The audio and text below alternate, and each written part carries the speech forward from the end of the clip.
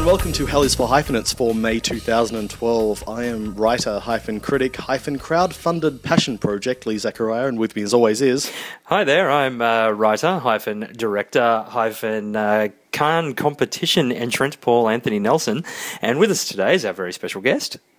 Yeah, I'm Cerise Howard. I am a hyphenate, I expect. If I were to give some thought to it, or I had prepared something earlier, I'd tell you exactly how multidisciplinary a creature I am. I'll give it some thought very quickly. I'm a critic, a musician, a Czechоphile, possibly very shortly a film festival programmer again, or conductor or president or some such, all to be confirmed.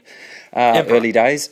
Might be related to my Czechophilia, as mentioned just moments ago. And I am a public servant and probably a few other things besides which escape me at the moment. That is a decent list. That might be a record for someone we've had on, the amount of hyphens.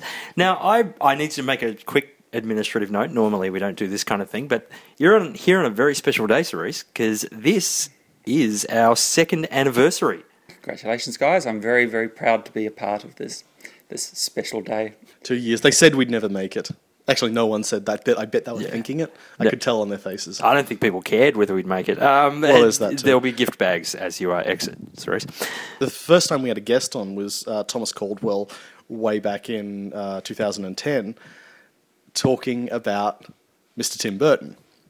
And the last film we spoke about when we were talking about that is Alice in Wonderland. Now, Burton's made Dark Shadows. Can I just say right now, that's possibly my favourite of your segues ever. I wondered what that thumbs up was about. Yeah. That was... Did you just come up with that, or was that planned? No. That was great, because normally they're really lame, but that was awesome. Thank you. That's both complimentary and mildly patronising. Dark Shadows is the new Tim Burton film. Now, I don't know what you guys thought of it. I do think there are cheaper ways for Burton to audition for Chuck Lorre. I think if he really wants to direct 2.5 Men or The Big Bang Theory, he could probably...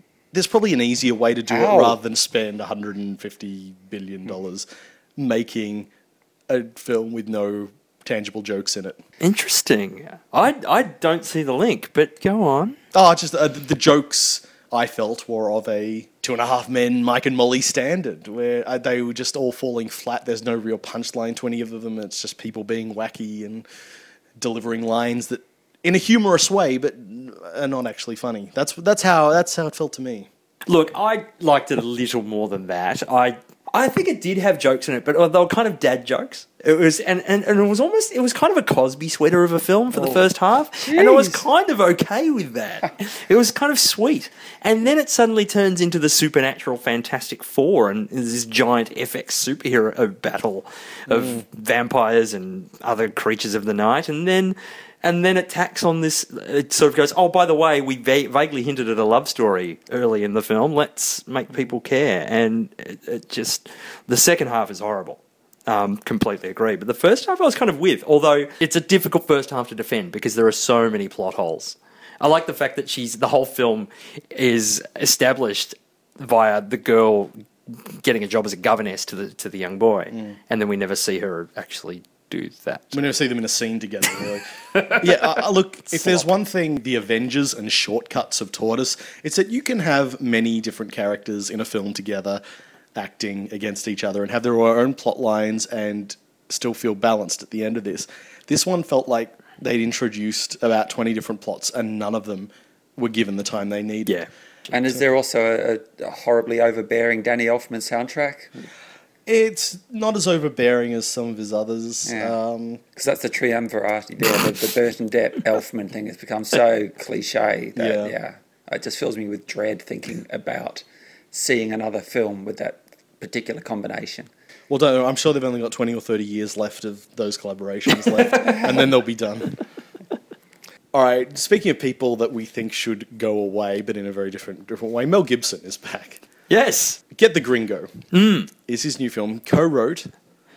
Co-produced, stars in. Yeah. Despite myself, I kind of liked it. I gotta say, it was something we don't see often in action these days. It was genuinely gritty and kind of propulsive and had a pretty solid plot storyline. Like it was actually pretty well constructed, and this is the thing that kind of knocked me for six, was set in a milieu, if you like, in a setting that I hadn't seen before outside of a sci-fi film like Escape from New York.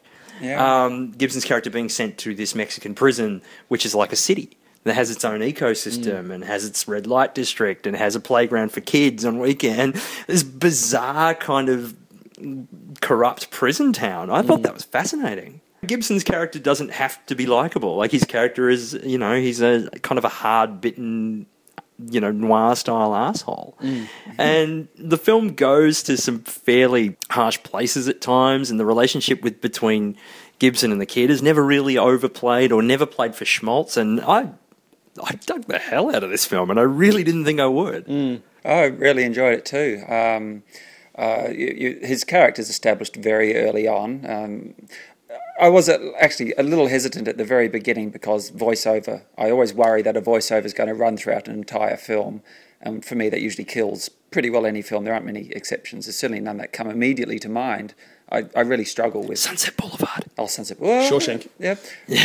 But even then, it's not constant. Those are exceptions to the Yeah. rule, I think. Yeah. Well, that proves the rule. Exception that We proves know the exception that proves, that's how yeah, rules and exceptions work, Of course. I guess. He establishes his character, I think, more through the voiceover than through deeds at the beginning. We sense he's more of a desperado than he, in fact, will turn out to be, because we later learn that he's, in fact, incredibly resourceful and knows how to play everyone off against everyone else. Yeah. Gibson's become increasingly unlikable for any number of fairly well-publicised reasons. But his screen persona here works again. Yeah. It's, good luck to him if he can somehow redeem himself, perhaps with a string of films of this strength. That would be terrific. And maybe some, racial sensitivity training. But as much as I enjoyed Get the Gringo, in terms of films set in prisons of this month, it was a second to The King of Devil's Island. I have to agree with you. As much as I thoroughly enjoyed Get the Gringo, I think King of Devil's Island is possibly my favourite film I've seen this month.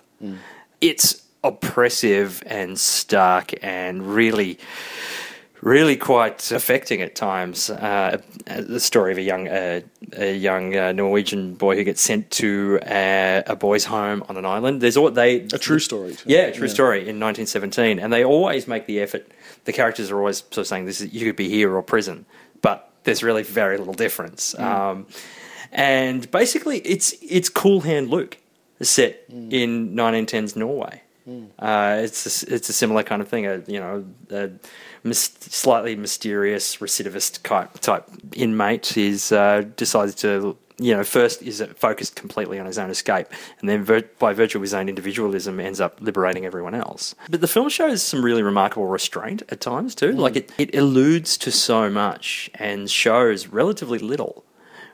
Which I thought was a real plus. Yeah. Because I think the atmosphere is stark enough to kind of put us in mind of the harshness of the whole thing. And I thought it was hugely effective. Now, according to my notes, I've seen Men in Black 3. That's the only indication I have in my memory of... Look, it's not as bad as Men in Black 2, but then neither is Syphilis. It's not quite as good as Men in Black 1. It's just kind of there. It's like, it's obviously, it's got a very fraught behind-the-scenes story, which is that they kept reshooting and apparently, and it feels really stuck together in hodgepodge. You can see a story forming there when you watch it through, and you go, okay, that's technically, it's got a beginning and middle and an end. I can see that emotional arc, but it still feels very piecemeal to me. Jeez, I thought I was the curmudgeon. I actually had a lot of fun with this. Yeah. I think it was because I hated the second film so intensely that I didn't expect... And this is a classic example of a who asked for this sequel. Like, why are we getting this film 10 years later? Like, who cares about what's happening in the Men in Black universe anymore? And I've got to say, fundamentally, I still don't. But I think I just expected this to be such a rubbish film that when it turned out to be rather good-natured and kind of...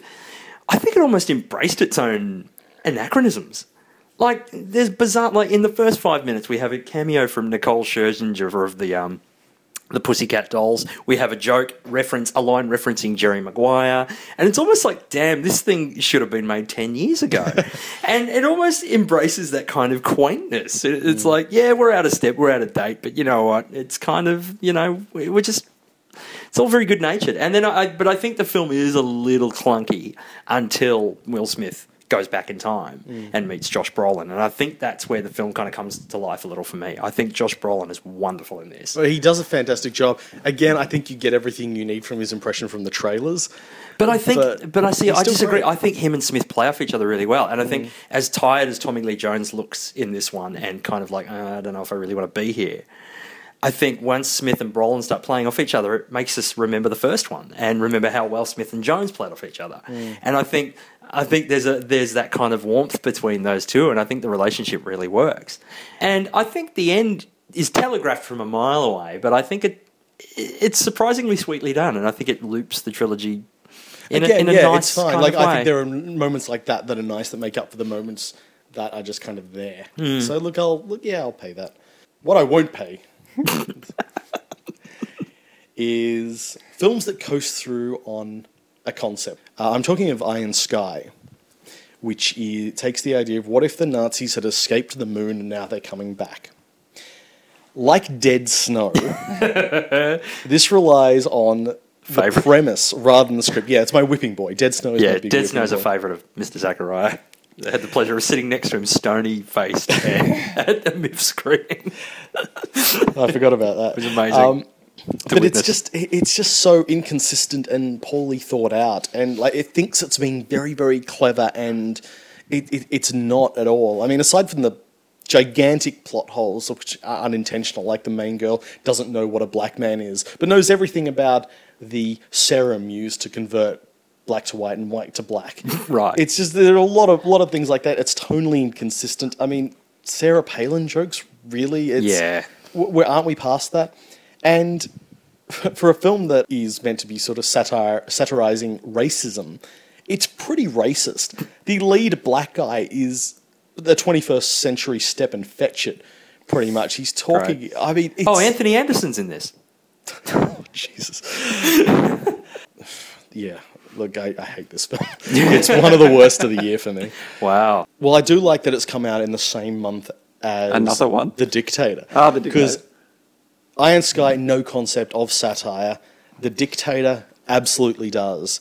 I'm a huge fan of this film. I laughed like crazy, and that doesn't happen a lot. It wasn't until I was laughing in the cinema that I realised how rare it is for me to laugh at a comedy in a cinema. So on that alone, I give it plenty of points. But there are plenty of other reasons I give it points as well. I think this is very, very sharp satire. Its direct ancestor is The Great Dictator. Now, before The Angry Letters come in, I'm a huge, huge fan of that film. It has obviously a very different approach, but then the dictator that Chaplin was satirizing is worlds apart from the dictator that Cohen is satirizing. Gaddafi and Hitler are two very, very different beasts, and Cohen and Chaplin have very, very different approaches, but ultimately the dictator is very sharp, very satirical, and... it's hysterically funny. Yes, which is very important. I haven't had as an uproarious a time as this at the cinema in a long time. And I see, there's someone who knows how to do bad taste properly as well, and also to take some genuine satirical shots at... not just obvious targets, and there are plenty of that in the film, because obviously when you're dealing with people like Gaddafi as inspiration, you've got a lot of material instantly. And I think there's a few other dictators sort of conflated into that figure as well. Yeah. Plays with a few. Yeah. Without making it abundantly clear that there's any particular religious affiliation attached to this guy, though you'd have to say there is really, if you know a bit about your dictators, this guy is coming from the Islamic world. I think they very studiously avoided that because... Well, I think it's there, and you look at the architecture, for example, of his palace, and that looks like the Emirates Palace Hotel to me. The huge beard, the look... Well, they're playing with the dictator archetypes, but I think he was very careful to avoid references to Islam. Specific references, but it's there. Yeah. Well, yeah, it's kind of unavoidable. If you're going to make fun of Gaddafi or any North African dictator, you can't get away from it. So I actually give him a lot of credit for avoiding anything that's like, aren't Muslims crazy? Yeah. He's not being specific, and he's wise not to be too, but nonetheless, we can read between some lines there, I think. And dissenting opinion in 3, 2, Paul. You notice how I've been very quiet throughout so far, all this? Not for long. One suspects. Yeah. Yeah. I think some of what I think what you're saying is completely valid, except for the bits where you're wrong. Look, I think I do agree that The Great Dictator is the closest progenitor to this, that Cohen has much of the same intent in mind, making a tyrant look silly and spoofing their approach to dictatorship. And I think early on he does it really well. I think the film starts quite nicely, and it refers to a lot of what we've seen of Gaddafi and Saddam Hussein and various other tyrants, and uses those tropes really well. Then he goes to America, and then the film kind of begins to fall apart. Now, I think there's some genuinely genius ideas in this. I love little things like him changing the language to make every other word Aladdin, and you have no idea what the hell anyone's saying, because Aladdin means both good and bad, and his efforts to control the language in such a vain way. Like, ideas like that are fantastic. It's the bad taste stuff. It's the shock moments that just left me completely cold. I don't find this kind of humour funny, and I don't see the difference between this and Adam Sandler or Rob Schneider. It's the same jokes.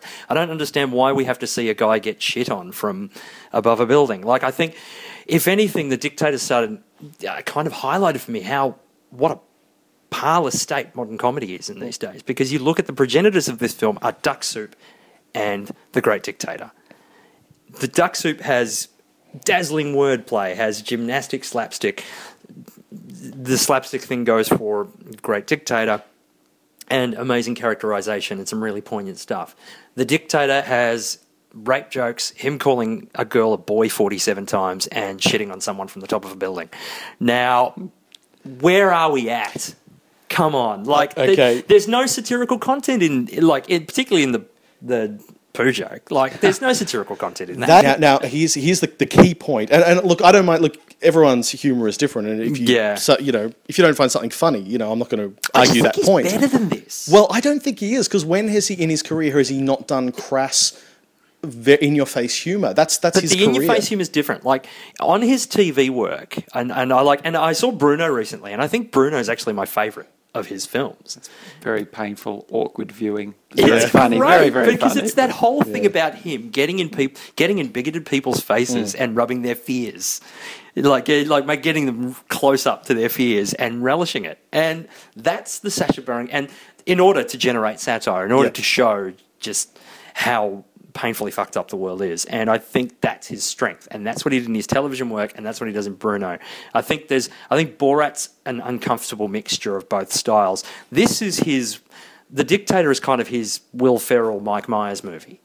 It's his. I put on a character in her face and do this sort of thing, and maybe I play a double of myself, and fits it within a fairly conventional kind of comedy narrative. Yeah. And I don't think the style works for him. I think there's this temptation that it's a big screen effort. You need to build up the jokes. So all of a sudden things get 10 times more kind of vain, like this sort of huge attempt to shock. And I don't think, and I'm not shocked or offended by any of it. I just find it really tiresome and crass. Well, okay, the Bruno, I'm a fan of Bruno as well. And I think we're being invited to laugh at bigots. He is making fun of homophobes, and we're on his side. Here, I actually think this is a braver satire, because we're the victims of his joke, and this is something that Sandler and Schneider can't do. You were talking about the rape jokes. He makes a joke about, somebody mentions the rape room to him, and he says, "This is fantastic. Where is this rape room?" And because of what we've heard, and it's like, allow me to get my smoking jacket or whatever. Like, he makes some kind of reference about his preparations. Exactly. For the Saddam rape Hussein room. had rape rooms. Like, that was what they called them.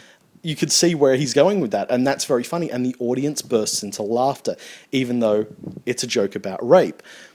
A moment audiences later, today will often burst into laughter. well, that's Cohen's point, because a second later, he makes a joke about raping 14-year-olds, like within the same breath, and it's horrible. And the audience goes quiet, and he knows the audience is going to go quiet because he's just found your line, and what you're feeling in that moment is, hang on, I was just laughing at rape a moment ago. Why is this too far? I think scenes like that are very, very deliberate, and the joke is on us. There are other moments. So and you're saying by not laughing at the first rape joke, I got the joke early? you're forgiven from no, but whereas I will grant you that there are scenes I think fall completely flat, like the Chinese ambassador. None of these scenes. I don't. Maybe there's satire in there that I'm not seeing, but I can't find it, and I've been looking. Because see, I liked the dictator's version of that because it showed how lonely he was and how he sort of feels this. But then the Chinese ambassador's angle was just seemed pointless and it wasn't funny. And there are bits that fall flat like that, but for me, the rest of it makes up for that. I found it tremendously enjoyable. And it's just pretty short too. So, look, if it does outrage anyone, they needn't be outraged over long. Yeah.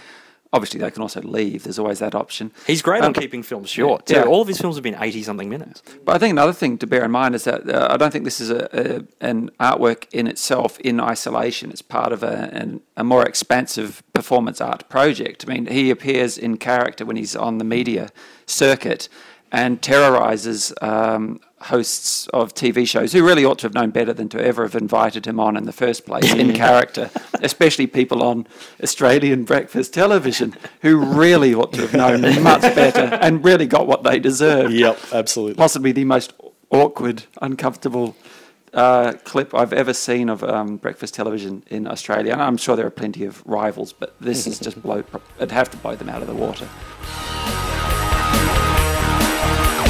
So with the news that Martha Marcy May Marlene writer-director Sean Durkin is making... His next project is a TV remake of The Exorcist, giving it a sort of a presumably more character-driven, longer form kind of retelling. What is the best approach? Like, what makes somebody remake a great film? I mean, there's always the monetary brand recognition kind of imperative from a studio point of view, but I'm more interested from a filmmaking point of view. How best do you think a filmmaker should approach a remake of a great work? Well, I started looking at the best examples of remakes of great films, because I think you've got... I like the George Clooney, Steven Soderbergh school of remakes, which is take a film that everyone thinks was good but wasn't, like Ocean's 11. I was really fearful you were going to say Solaris then, and then I was going to have to come over and... Actually, you, I think. Can I tell you that's a remake I love, even though I prefer the original. But this brings up your point too. I mean, that's more a new adaptation of the book. Yeah. So Yeah. But yeah, I mean their Ocean's 11 was a great way of doing that. But there are a lot of good examples of great films being remade into other great films. A lot of examples. There are quite I a can few. think of a handful, and Cerise thankfully just provided one. Solaris. The fourth, I think I could think of. Magnificent Seven remake of Seven Samurai, Yeah. as was A Bug's Life, which I think is great. The Departed, Infernal Affairs, Invasion of the Body Snatchers, the 70s one, not the Nicole Kidman one. Philip there's Kaufman an version. Abel Ferrara remake. That's of that right. too. Yeah, there is The Thing, Carpenter's I Thing. would argue the original wasn't a great film. Okay, fair And same with The Fly. The Fly was one I had. Cape Fear is one. Two great films. Line Ball, whether the original's great. I'll call it, and yes, it is. Memorable at the least. It's definitely memorable. Fistful of Dollars. I mean, or half of what Leone did. Yeah. And looking at the ones that worked, I think what it is a very strong authorial voice, a great director, writer, whoever, finding a new spin on a classic tale and finding their own take on it. So they're not just looking at a property and going, how can we just spritz this up for a modern audience? They've got their own idea. Yeah, it's not, do we do the same film but with modern effects, as the new remake of The Thing kind of did. Yes, exactly. Or even in the case of something like 12 Monkeys. You Oh, get well, an that's a original bit more project and make inspired. it, exactly, Yeah. and use the original as a jumping off point Yeah. and create your own story. And that is an auteur film in its own right as well. I mean, And no one's looking at La Jetée and going, this is a real marquee title, we have to exploit something. Exactly. You know, it's obviously come from a very genuine place. yes. Yeah. It was interesting with the recent news of the Magnificent Seven remake with Tom Cruise. Everyone was quick to jump on the bandwagon on Twitter saying, before you start screaming heresy, remember Magnificent Seven is a remake of Seven Samurai. Yeah. Which is true, but they're missing the key point, which is that Magnificent Seven put it in a different setting, gave it a different aesthetic, gave it a different feeling whilst retaining what worked for it. To remake Magnificent Seven without making those changes, which we can assume at this early stage that if they're remaking that title instead of Seven Samurai, then they're going to make it a Western. I'm not especially against the idea, but at the same time, one of the things we admire about The Magnificent Seven is that it is a completely different spin on it. It's different characters, different setting, different... Exactly. Yeah. Different moral codes and stuff. My rule of thumb to approaching remakes and whether I'll see them was I have to trust the filmmaker involved.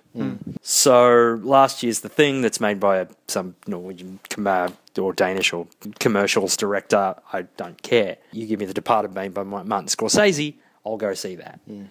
And that's what interested me about the Durkin Exorcist idea. Because even though I revere The Exorcist and I think nobody should touch it with a 10-foot pole, A, it is a book, and B, Durkin is an immense talent. And given that most high-end cable-made TV is better than film these days, it could actually be really a fresh take and be a slow burn, character-driven take on it. So let's look at Todd Haynes and Mildred Pierce, for example. Great example. Yeah.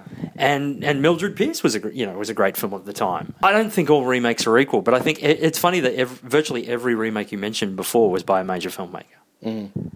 All the good ones. I cannot tell you how filled with dread I am at the prospect of anybody at all remaking Suspiria, as has long been mooted and now looks actually set to happen with casting announcements made recently. And I think it's David Gordon Green is the young indie hit kid who's been wanting to do this apparently for some time. And this is, for me, I mean, you often hear tell of the unfilmable novel. I think sometimes there's also the unremakeable film, and something as singular as Suspiria shouldn't just be left alone. Well, in that box, why would you do it? Is the long-mooted Videodrome remake. Right. Why would you bother? Well, at the same time, I mean, they've been talking about a remake of The Thin Man. I love the original, and I've kind of got to a point of oversaturation with remake news where I'm now at a point where unless Johnny Depp comes into my house and sets fire to my copy of the original Thin Man, he can do nothing to destroy it. He can do whatever he likes to it. I'm going to still have that box set of all those movies, and I'm happy with that. So that's kind of how I'm approaching remake news. It's like, if it's good, it's good. If it's not, I'll ignore it. Whereas if there was a great filmmaker behind it, we would be a lot more interested, I think. Absolutely. Than Rob Marshall. Bless him. Oh, Chicago. Yeah. Whereas... And I like Chicago, but... Johnny Depp remaking the Night Stalker, directed by Edgar Wright. Yeah, I'm fully on board with that. Yeah, Edgar Wright. Yeah, I'm there. That's because you can't ever doubt the man's sincerity. I don't know if we should move away from this just because I think there are two films we have to talk about if we're on this subject, and one is Psycho and the other is Funny Games. There's no way of dodging either of these. These are the elephants in the room. Both are remakes by major auteurs. One's a remake of the auteur's own work, but made for Hollywood, which is what he had always wanted. Michael Haneke had always wanted to make Funny Games to terrorise Hollywood audiences. He'd always wanted to play with them. I think that both of those films are extremely cruel, brilliant pieces of work. They're always going to be divisive because even Haneke's greatest champions will sometimes still look at Funny Games and say, well, it's just a stunt. It's, But it's a pretty good one. But then, this whole business of Gus Van Sant and Psycho is a lot more interesting. And, he did have what I would describe as an authorial approach to it, which he took a liberty or two. He did, but was to screw with people by doing it shot for shot. Yeah. And while I admire his intentions, the result is one of those cases of, hey, once again, exception proves the rule. It feels like a photograph of a great artwork. And it's just I think in doing it exactly the same, you can see why he did it, but at the same time, it kind of lacks a little bit of that soul. Yeah. So, in conclusion, remakes. In conclusion, just let master filmmakers do remakes. That's it, and let the hacks do the hack work on other ones, or get, in Soderbergh's case, get a master filmmaker to remake a hacky film. All right, Cerise, please tell us whom have you picked for your... Hell is for Hyphenates Filmmaker of the Month. Well, I've picked Jan Švankmajer, Czech surrealist, animator, extraordinaire. Check that. There'll be a lot of those. Oh, good. I do so enjoy Czech puns. So I know you're a big fan of Czech cinema. What is it about Švankmajer that speaks to you? Well, there's so much. In fact, I was exposed to his short films quite early in the piece through a combination of studying cinema at La Trobe in the early to mid-90s, as well as for SBS on occasion would screen shorts of his on each carpet, or they might run Alice once in a while. They may have run Faust a few times before in the past as well, I think. So 2 of his features of the 6 he's made to date. He makes them several years apart. It takes a while to make one of his features because he has a lot of obstacles as a rule. Not everyone wants to fund genuine surrealist investigations into the cinema. But that said, he's one of the more marketable and recognisable names currently still working in the Czech film industry. Though his work would no doubt have had a lot greater trouble making it to our distant shores, firstly, if there hadn't been for the Velvet Revolution in 1989, but also if some money from abroad hadn't come his way, especially from England and from Channel 4 and from a couple of producers, and Keith Griffiths and Michael Havas, who enabled him to make features for the first time in 1988 with Alice, and 5 more since. He's made a lot of shorts. Extraordinary body of work there. 26 in total. That is impressive. And 21 of them before he'd made a feature. Yeah, and often in very strained circumstances. Some just before the Prague Spring, which was when there was a thawing of totalitarianism there, and leading to a whole wave of amazing filmmaking in the Czech Republic. That's the period I'm most interested in with cinema from, Czechoslovakia as it was then. And that I must also say there are a lot of great Slovak filmmakers. We too often use that word Czech when we ought to be a little more expansive. Right. Especially as even some of Švankmajer's films were made in Slovakia rather than in Czech Republic. Okay. Or at least with Slovak assistance. And then some films during the Prague Spring, and then the great majority between that period of thawing, and then there was this period which was delightfully called normalization, which is when after the Soviets rolled the tanks into Prague and everything went to hell in a handbasket again. And there are periods where Švankmajer couldn't make films for several years. Well, there was a point, it was at the mid to late 70s where he went 7 or 8. Well, he just couldn't do anything he wanted. He still kept working in the industry, but for him also his art practice has never been about being a filmmaker exclusively.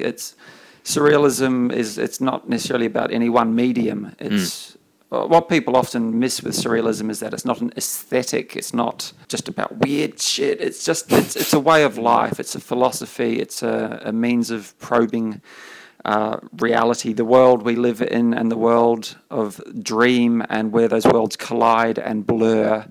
And so it's any number of creative enterprises, often as a collective enterprise as well, not an individual effort. So, auteur theory goes out the window with Švankmajer too. While I'm saying I'm here to talk about Jan Švankmajer, really we're talking about films he has realised in collaboration, in cahoots with a number of other surrealists, a number of other animators, because he often isn't the person manipulating the objects in his films himself, though he sometimes is.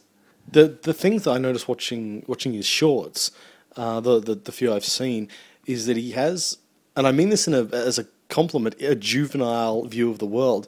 So there's a way that kids look at the world before their brains are sort of locked into how things work, in that the environment is malleable and it's quite unsettling. You can have the way food comes and goes out of your mouth is via a deep elevator shaft. Yeah. Atrophy seems to be a big theme. There's a constant theme of decay. Like he's continually setting things in decaying houses and paint peeling off walls, and which is why he's so drawn to Poe. He keeps doing adaptations of Poe. Well, that was, I believe, the Poe too. Poe's one of the gods of, one of the great precursors of surrealism, one of the pantheon. But also at that time, the regime would not let him make his own things. They would approve literary works adapted to films. That's part of the reason he made those, Fall of the House of Usher and The Pit, the Pendulum and Hope, which are nonetheless utterly extraordinary short horror films. Pit and the Pendulum and Hope is just so tense. Yeah. It's kind of devastating, isn't it? Yeah. The Ossuary. Yes. That great... In 2 versions, because one was suppressed. Yes. One of the soundtrack versions was suppressed by the regime too. Took a very dim view. Oh yeah, look, that's a place I've been to and is every bit as astonishing as it's depicted in the film. A bone chapel. A mad monk assembled thousands upon thousands of human bones into interesting piles and installations and an entire Schwarzenberg coat of arms, replete with a crow pecking the eyeball of a marauding Turk. There's a human chandelier there, a chandelier made with every bone from the human body represented. And then that's, it's a very powerful documentary. The camera just whip pans all over that place. You just catch these fleeting glimpses of really quite matter-of-factly horrific things. That's so as hypnotising. a cranky tour guide kind of attempts to keep a school group under control, just purely in voiceover. You never see them. In the suppressed version, Yeah. In the other version, some of frequent collaborators, Denyek Lishka's beautiful music and a poem read at the beginning from another important surrealist inspiration, Jacques Prévert. Dimensions of Dialogue, probably his best known. Yes, Sure. yeah. We'd be remiss not to mention that. Well, it would be, because that's the film that let the world know that there was a mad genius animator, well, at least the one, operating in the then Czechoslovakia. That won the Grand Prix at the Annecy Festival that year. And everyone, whoa, where did this come from? No one had any idea that people were beavering away at this sort of thing behind the Iron Curtain. For 2 decades. Yeah, and for 2 decades already. That film heavily inspired by Arcimboldo, a court painter to Rudolph II in the 16th century. Arcimboldo made portraits of people around the court of Rudolph II using objects to make a sort of a gestalt representation of that person. So maybe a picture of Rudolph II made out of fruit and vegetables. Or he'd also do portraits of people in given professions using only the objects relating to their profession. So a librarian might be made out of books. And yet the resemblance to the particular individual would be there nonetheless through this extraordinary assembly of objects.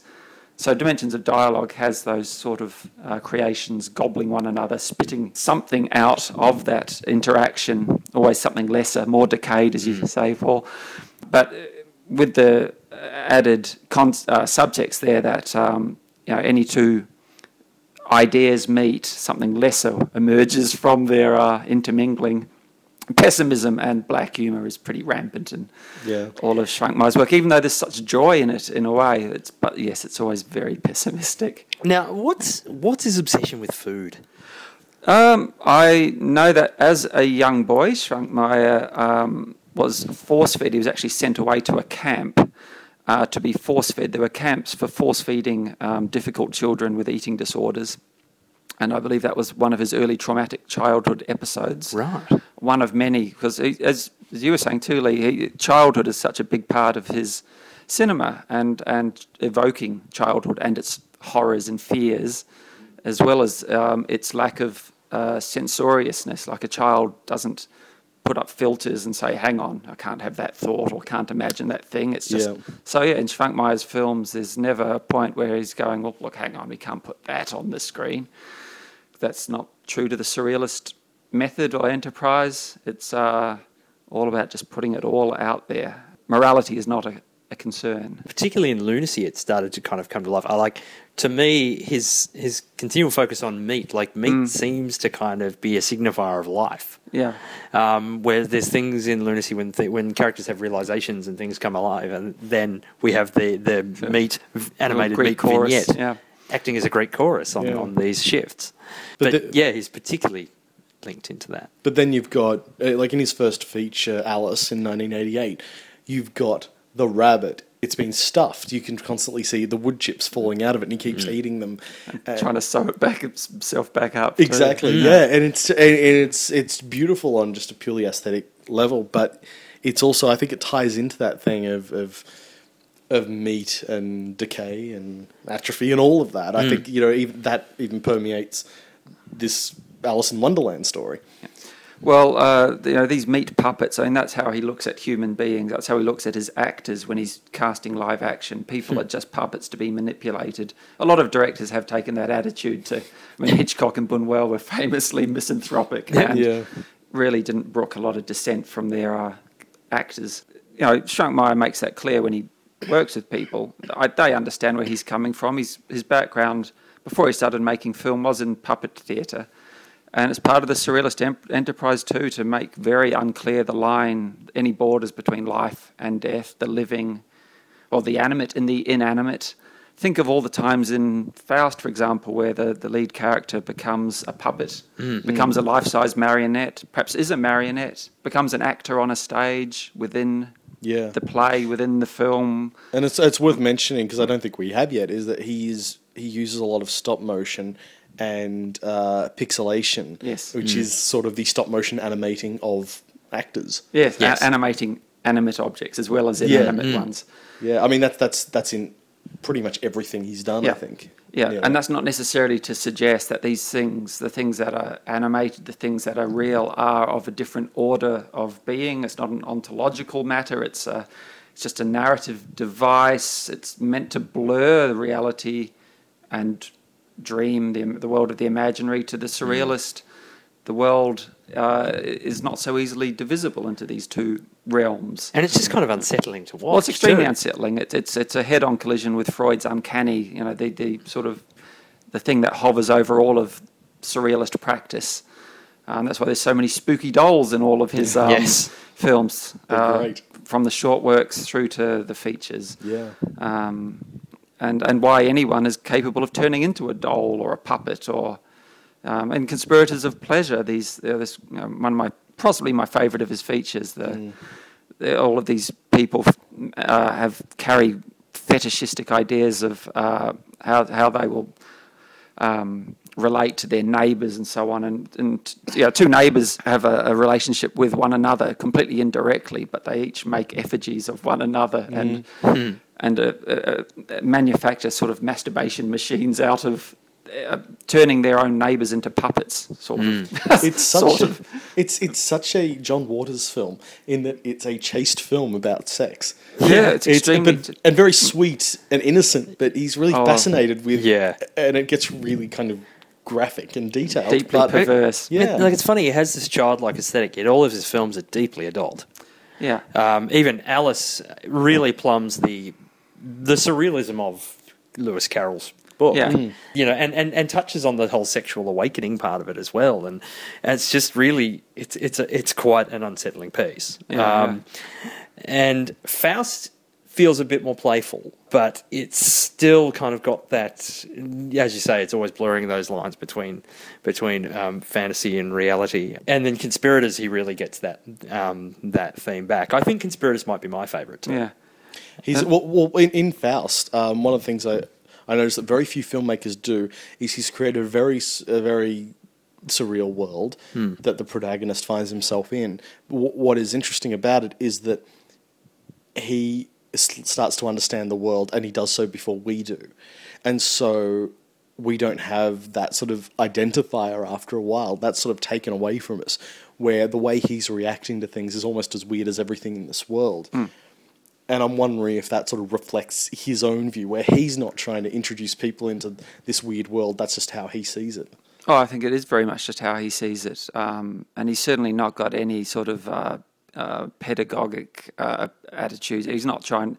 There's nothing evangelical about this. I mean, he calls himself a militant surrealist, but that doesn't mean that he has any ambition to somehow turn the people, whether of the Czech Republic or the wider world, onto his philosophy to us. I mean, back in the old days, André Breton, now the so-called Pope of Surrealism, really thought Surrealism was the way ahead. It was a revolutionary idea that would raise the workers up, and the whole. He had a very liberatory notion of what his movement was all about. Whereas the Prague Surrealists and Schrankmeyer in particular, I think, have a lot more pessimistic a view of what surrealism is all about, and one much more grounded in fetishism and death and decay and collisions with the uncanny.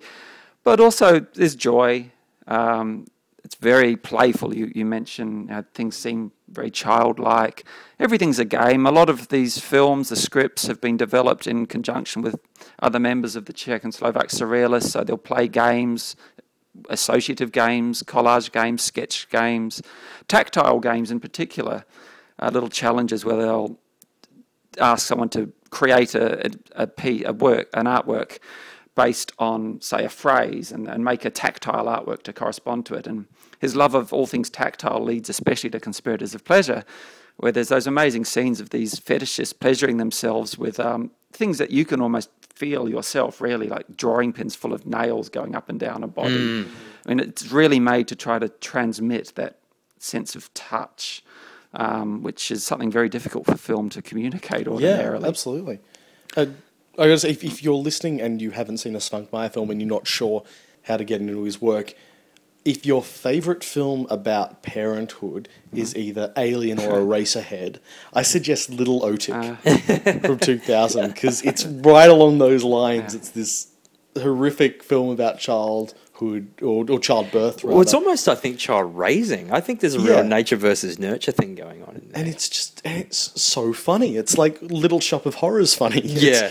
It's weird. And I love Schmunkmeyer's work is frequently like that. I find it's all as kind of giddily funny and sort of incongruous as it is deeply frightening. Yeah.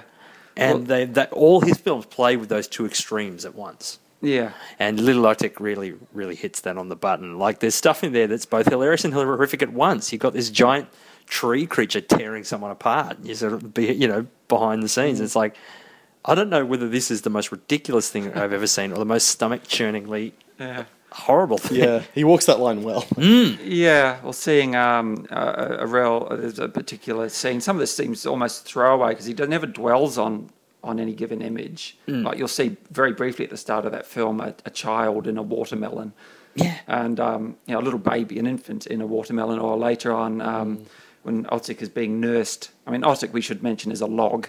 And at this stage, just a little log, and mother is nursing him, and she's more or less in a Madonna pose. It's really deeply irreverent. I mean, no doubt highly sacrilegious, and very, very funny. The thing that struck me, I think, was partly for the kids' welfare, was the start when the lead male character is looking downstairs and seeing kids being served as if they were at a fish market. Yeah, it's apparently based on a rather berserk Czech folktale. Yeah, it is, and that folktale is told within the story as a little animated children's book, all illustrated by Schwankmeyer's most important collaborator, his wife, Eva Schwankmeyer, who also illustrated any number of other of his films. For example, the terrifying wall in Pit, the Pendulum and Hope that tries to push the Inquisitee down the pit. She's got a very distinctive visual style herself, and was also a card-carrying surrealist. And you see her influence all throughout his film. She designed the playing cards in Alice. I think she made maybe the Hare rather than the Mad Hatter. I think Schwankmeyer made the Mad Hatter. But they've done a lot of work in concert. And then some other really important collaborators too, especially in the earlier shorts. One of the great film composers, Staniak Lischka, who invariably composed these extraordinary scores to his films after they had been shot, which seems unbelievable when you watch them, because his films are so rhythmic, and Lischka's beautiful orchestrations are so attuned to that. Occasionally, apparently, he'd let Schwankmeyer know he needed to drop a few frames just so he could nail the synchronicity of the score to the action and to this frenetic montage, because it's often hyper-frenetic in those shorts. But then Lischka would also introduce Foley very effectively into the orchestration. So it's just uncanny at times how sound effects are incorporated in the score. And Lischka died about 1983, unfortunately, but his work is all over so much extraordinary Czech cinema of the 60s in particular. And those early Schwankmeyer films are all the more memorable for it, like Jabberwocky, another Lewis Carroll inspired, but hugely deviating from any. I was struggling to see any of Carroll in there. More thematic, just about childhood things at play until one day the world of adulthood will insist that we close the magic toy box and we'll have to move on.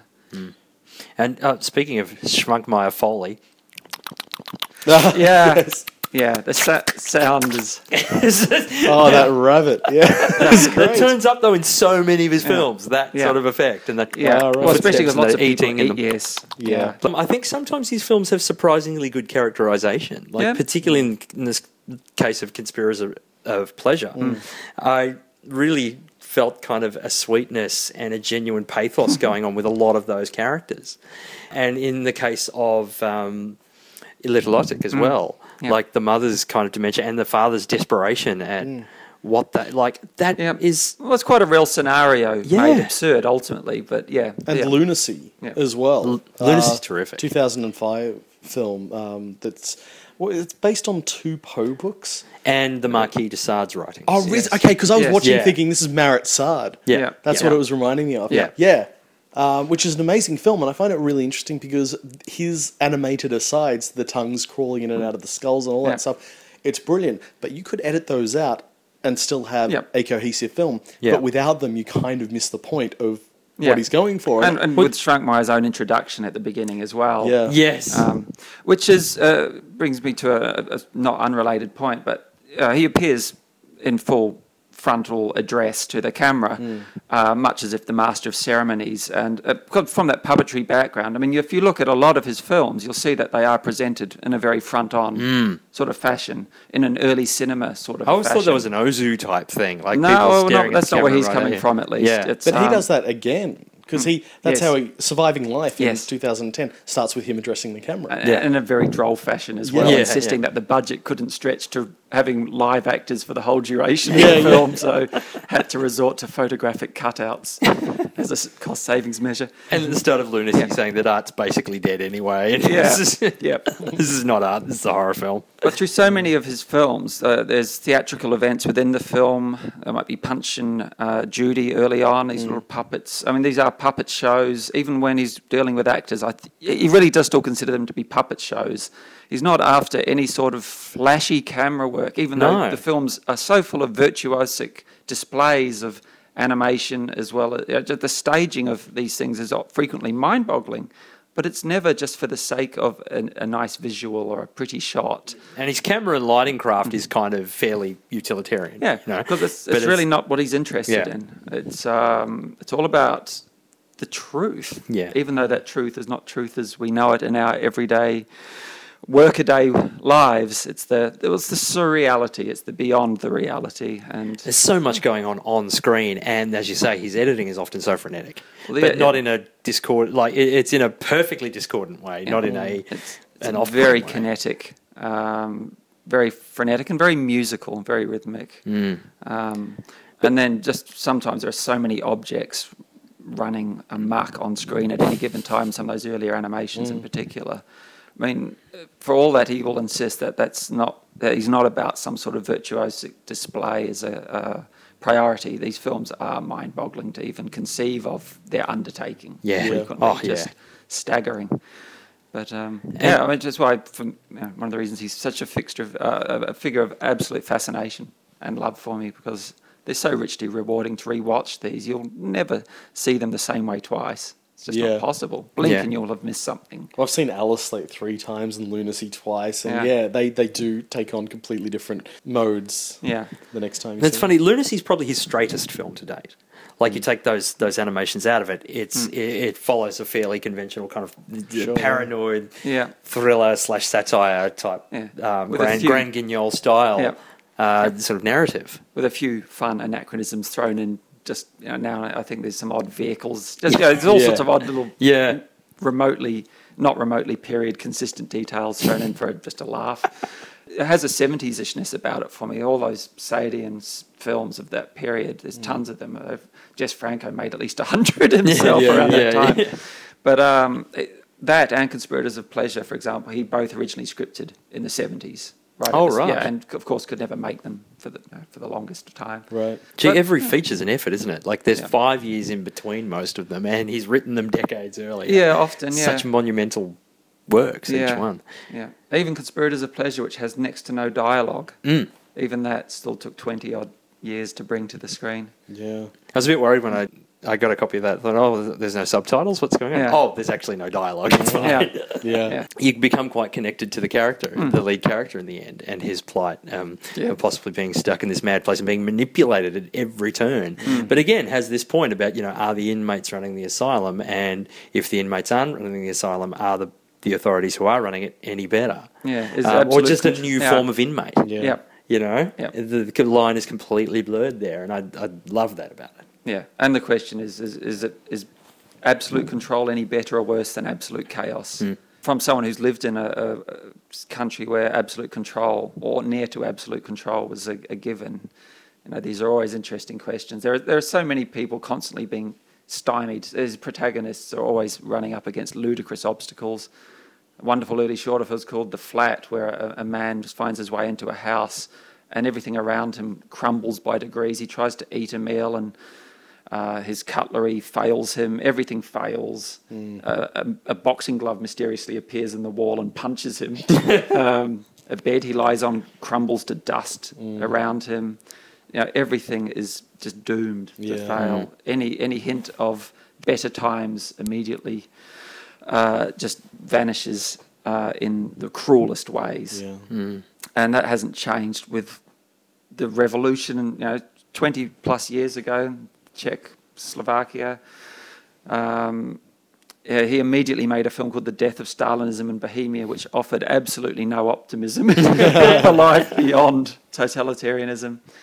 It just said, no, it's just, okay, different regime, different structure, same consequences. I like that he does go for some very, not base humour, but he's not, that punching out of the wall, like a boxing glove punching in the wall. And the Freud and Jung, the portraits of them in Surviving Life, just fighting in the middle of therapy sessions. Just, it's genuinely funny stuff, and Surviving Life is, I don't know, probably his funniest film. It's a lot funnier than A Dangerous Method. So I think, exactly, It plays that little rivalry out in a much more humorous and unexpected sort of a way. Exactly. Yeah. Him and his wife licking each other with those enormous tongues. And Surviving Life is very funny. I think it's one that's probably be better appreciated with time as well. I found that with almost all of his films, and the more I've immersed myself in his world, the more that those films seriously really feed off each other. I guess that's the case with a lot of filmmakers. You get used to their motifs and intrigued by them, and then get a kick out of recognising them when you review an older one.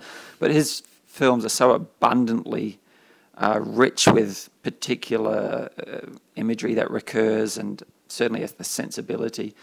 But because I've become this insane Czechophiles in recent times too, the more I learn about that country, the more I visit it, and the more that informs my appreciation of his films too, I have to say, and it enriches it considerably as well. There's a lot that that visiting that place helps me better understand where he's coming from, because there's a lot that's still perfectly Kafkaesque about the Czech Republic to this day.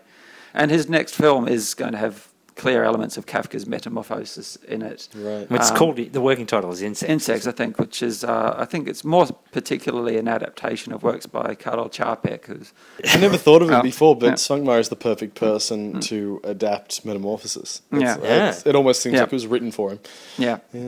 He often adapts from fairly kind of lauded sources, like Alice in Wonderland, or Poe and Marquis de Sade, or The Folktale, or Faust, the Goethe and Marlowe's play. Yeah, well, too, and interesting with Alice and Faust, Alice, the full title in Czech is Alice or something from Alice. So it's not ever pretending to be Alice. It's not telling Alice in Wonderland as such. It's inspired by... And yet it feels like it is. Yeah, it's all right. Well, it's so true. It totally gets the mood. Yeah. And Faust's title in Czech is Lesson of Faust. So it's not trying to be Faust. It's, Yeah. So we're meant to learn something from watching that. Well, Insects is due out apparently in 2015, in which Svankmajer will be 81. Yeah. Possibly his last film, or if seeing they're all 5 years apart, he'd be 86 when the I next could see one's him up and running. continuing. You think there's an see eighth? that. Well, there's no way he would ever stop making art of some sort. Yeah. I cannot see him slowing down. Well, I can see him slowing down, but I can never see him giving up, because that's just not his way. He's in this for the long haul. He's a surrealist, You don't. It's not a day job. It's not a. It's not a core. It's not something you retire from. It's not something you draw a pension from. It's a vocation. It's life. Yeah, it's the universe. It's everything. And on that note, Cerise, thank you very much for joining us. Oh, a great pleasure. Thank you for having me. Thank you so much. And we'll see the rest of you next month. And may your checks not bounce.